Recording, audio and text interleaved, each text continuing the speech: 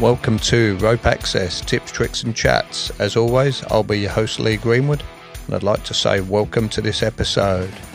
This week we're going to have a bit of a chat about hot works, working on the ropes, doing grinding, welding, cutting, whatever it might be. Been a few requests to have a chat about this. A few options of what you can use to protect yourself, protect your ropes when you're out there. But as always, if you haven't subscribed to the podcast, please do. If you know anybody who might be interested in this, might be working on the ropes, doing welding and cutting and things, so might want to listen to it. So yeah, share away if you could, that'd be awesome. Let's crack straight on into it. So I'm sure you can imagine working inside a bin or wherever you might be, need to do some cutting or grinding or welding and things like that. So we're now introducing all these hazards and the potential risks associated with them into your work environment. And as always, we're hanging on, nylon rope, plastic basically, and now we're waving flames around. So what do we need to protect? First thing we need to be protecting is the tech. Keeping the technician safe, making sure that they're not going to be covered in sparks and flames and whatever else it might be. You're in your harness, so that needs protecting. And then we've got the ropes. You're hanging on a set of ropes. We're concerned about that rope above you. If that can potentially get cut and then you start falling through the sky. But then the other thing to remember is we need to protect the ropes below you. That may be your exit out of there. So we need to be protecting those as well.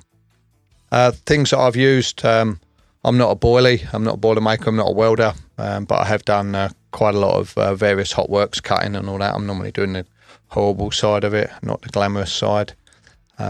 There's a company in Australia called Applesac, if you haven't heard of them, run by an experienced level 3, Athol. He runs a really cool product called a Firewall.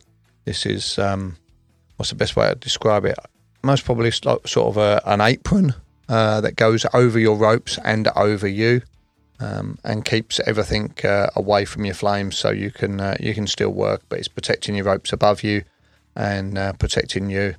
That's a really cool product. Various welding jackets, your standard sort of thing that guys have used and worked with, are available. They're reasonably cheap. You can, I've seen people go Asian style and put them on backwards over the top of their harness to protect that bit, not really protecting the ropes as much. And then welding blankets, I've seen those put into location to protect ropes, a bit like rope protectors, and trying to protect them that way. So there's a few things out there. I have had quite a few discussions on site or in the training centre with people, and I asked the question: how do you protect your ropes and yourself from the when you're welding and cutting? And pretty much the standard answer is just don't cut your ropes. It seems that a lot of people aren't actually putting any sort of protection in. It could be that you're wanting to protect yourself from falling. I've heard of people using, quite often I hear this one, using some sort of wire sling between their harness and their backup device. I've talked about this previously on other episodes. I asked a standard question, so why have you got that in there? And they're like, just in case I cut my working line. So my next question is, what are you doing to protect your working line from being cut? And then they sort of stop and have a think about it for a while. But yeah, we need to get some sort of protection on that working line.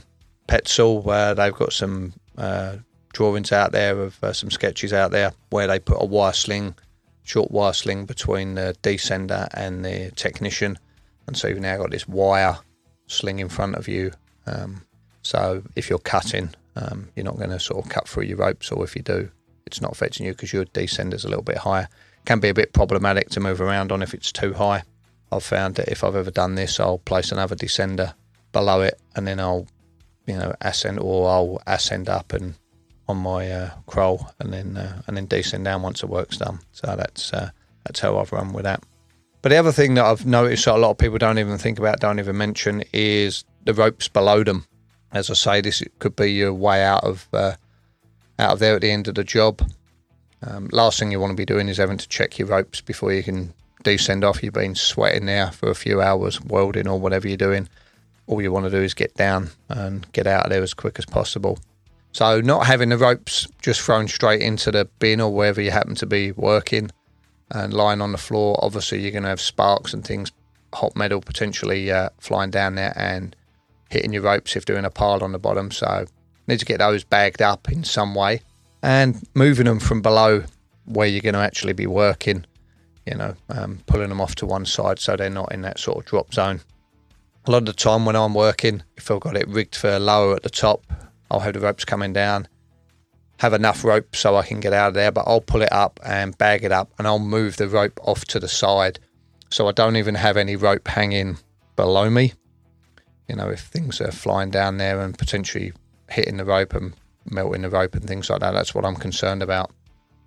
If I've got that out of the way, then that reduces the amount of rope that I need to inspect before I descend down the ropes, especially if you're working in heavy industry. You've most probably got gloves on. You may not pick up on the rope running through your hand and being damaged, so you need to get that visual on it. Can be dark, horrible places as well, so if we can avoid things potentially falling on your rope, keeping those ropes out of the way, that's going to be a much better option. So yeah, just to recap on that, we need to protect the tech, stopping hot things flying against him. We need to protect the ropes. That's obviously from where they're rigged, coming over any edges and things like that, coming all the way down to where we are. Protecting those ropes below us, getting them out of the way, and having some decent connections from us to our ropes.